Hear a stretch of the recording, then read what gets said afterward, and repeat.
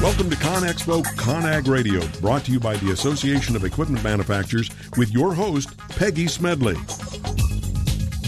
Welcome back to ConExpo ConAg Radio, brought to you by the Association of Equipment Manufacturers. I'm your host, Peggy Smedley. Our next guest's passion for sustainability began in the late 1980s when she conducted extensive energy modeling for the Federal National Energy Conservation Council Policies AECT program. A registered mechanical engineer with more than 20 years of design experience, she is internationally known as an expert in sustainability. Please welcome Brenda Mora, Vice President of North America Integrated Environmental Solutions. Brenda, welcome to the show. Thanks, Peggy. I appreciate you having me on. So, Brenda, I'm so excited because when we talk about green building, it's so important for the construction industry to really understand that. And I think you know it better than anyone because you've had such an impressive background working for the Federal National Energy Conservation Council, developing policy programs. You talk about sustainability, so you get it. Let's walk us through why we really want to get the construction industry really developing greener buildings right now as we start looking at new buildings and retrofits. Let's talk about why green is really taking, it's really becoming at the forefront of everything we do. Well, and I think we need to go back, and if you think about it, we have buildings have such an environmental impact between the construction materials and the embodied energy and then the operational energy. And so I think what we have to do is remember that the cleanest energy is the energy that you don't use. Yet we have to make sure that while we're improving efficiency, we don't compromise things like indoor air quality or occupant comfort and well-being. And so it becomes that balancing act. And I think that the most effective way of doing that is going from our siloed delivery mechanisms like we did. The architect would design a building, the engineer would put the systems in, and then we would send drawings out, and the contractors would build it, and then they would occupy it. And now what we're seeing is, in order to be more efficient and more effective, it's much more integrated performance. And I think that's why it's so important in the industry today, especially, as we all we all speak different languages, and that's part of what I've been doing for years is helping each other understand what we're all talking about. So now, am I quoting you right? You said the cleanest energy is the energy we don't use. Did I quote that right? So exactly. Exactly. Yeah, there's no greenhouse gas emissions. Yeah, it's kind of interesting to say that. It's kind of a tongue-in-cheek, but it's really kind of accurate if you think about it. But if we don't use it, how do we value it then? How do you put value on something you're not going to use? Well, I think that you have to look at how you would do it traditionally, and that gives you a certain performance. And then, we have a lot of tools out there now to help us be able to do what-if scenarios and be able to say, hey, if we do this, what happens? If we do that, what happens? And it becomes a useful tool for comparing different technologies. And you have to use something, a metric that people understand, cost, or, some people even talk about the number of cars we take off the road or the equivalent greenhouse gas emissions. But it really does have to come back to cost. And, how much are you spending to save, and how do you value that? But how do you do that? I mean, let's realistically, because we talk about in this world today, everything's data. In construction, it used to be location, location. Now it's, right? And now you're talking about cost and value. So in an industry that, we say this all the time on this show, it's about pennies. Everything in construction is about, margins and how much we can save. So you are talking about something that means so much to the industry, it's cost. But it's what they can save on this. So if you're saying that we can build a more sustainable facility that can save them money and materials and developing a greener footprint that in the end is going to put more money in their pocket, how do we help this construction industry understand that if you're doing that, if you're retrofitting or building something new that's going to ultimately save you money, how does that resonate to anybody listening today? Well, I think there's different ways that you save money. You can save money in productivity, or you can save money in first cost. You can save money in operational costs. And I think every entity that touches a building looks at the different pieces, and you have to speak the language that particular segment is speaking. So if we're talking about people who are trying to define what the function of the building is, productivity might be their key. If you're talking about a contractor who's actually out in the field trying to build a building within their budget, then it becomes, how do we effectively spend those dollars and stay within your budget? So, as we move through the process, that's where we get rid of those silos and try to speak the language that each entity needs to be concerned with. And that's part of what my job is if I'm talking to the contractor and we're trying to figure out the optimal performance of glazing systems or window systems or mechanical systems, the most expensive might not be the best, nor might the cheapest be the worst. It depends on what those parameters are. So we can look at all of those things, and simulation is a key to that because we can do a lot of calculations in a short period of time that give us not just what the energy performance might be, but what might the thermal comfort be, what might the occupant experience look like, and those kinds of things. Is there certain simulation tools? Because we talk about that. We talk about modeling and simulation. Are there specific simulation tools that far exceed other ones that out there that, because the contractor goes out there and goes, there's a plethora of tool, technology.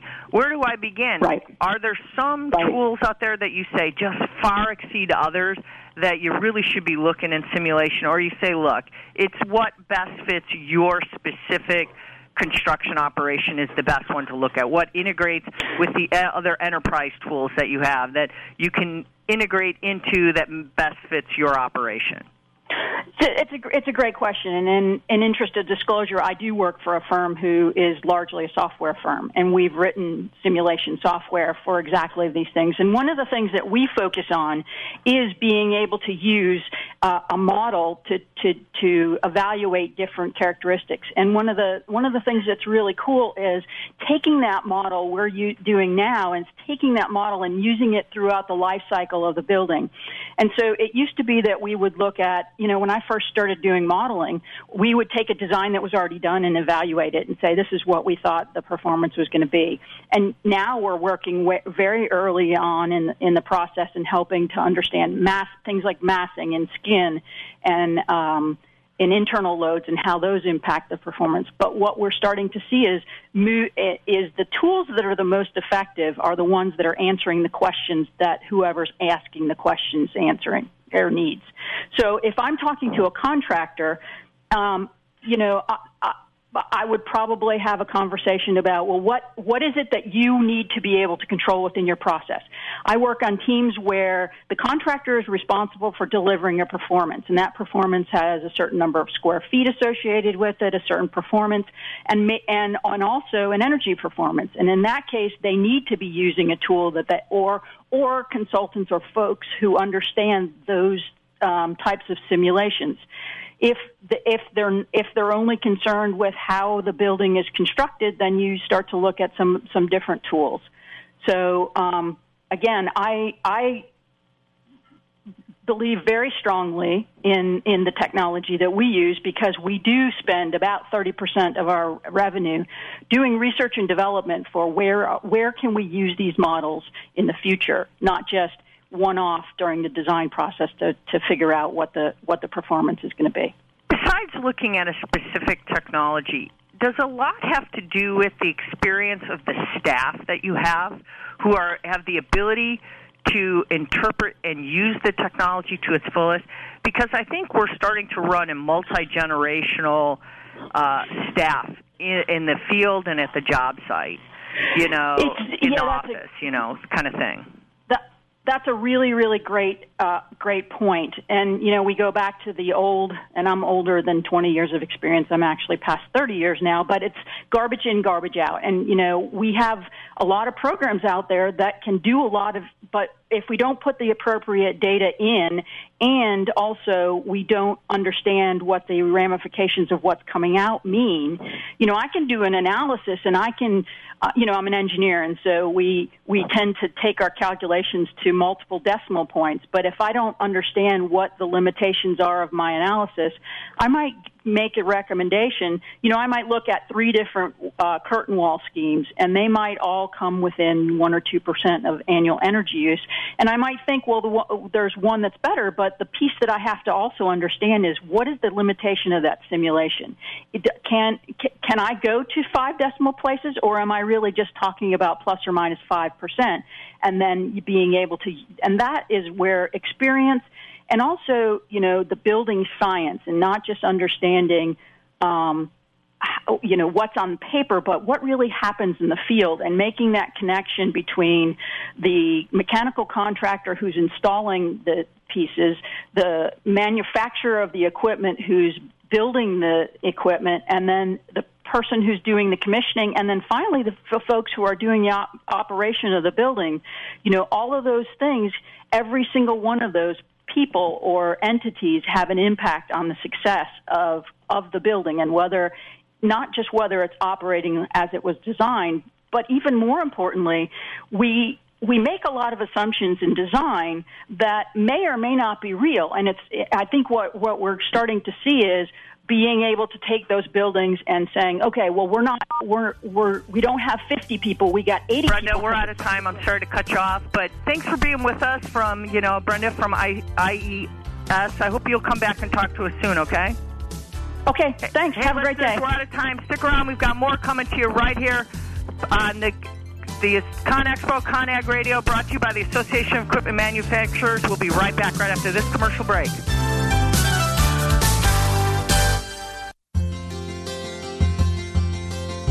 Gotham Books presents Marriage Rules by Harriet Lerner. The book Martha Beck calls required reading for anyone hoping to interact successfully with any other human, not just for those in romantic relationships. Get your copy wherever books and ebooks are sold, and visit harrietlerner.com to learn how to change your marriage today.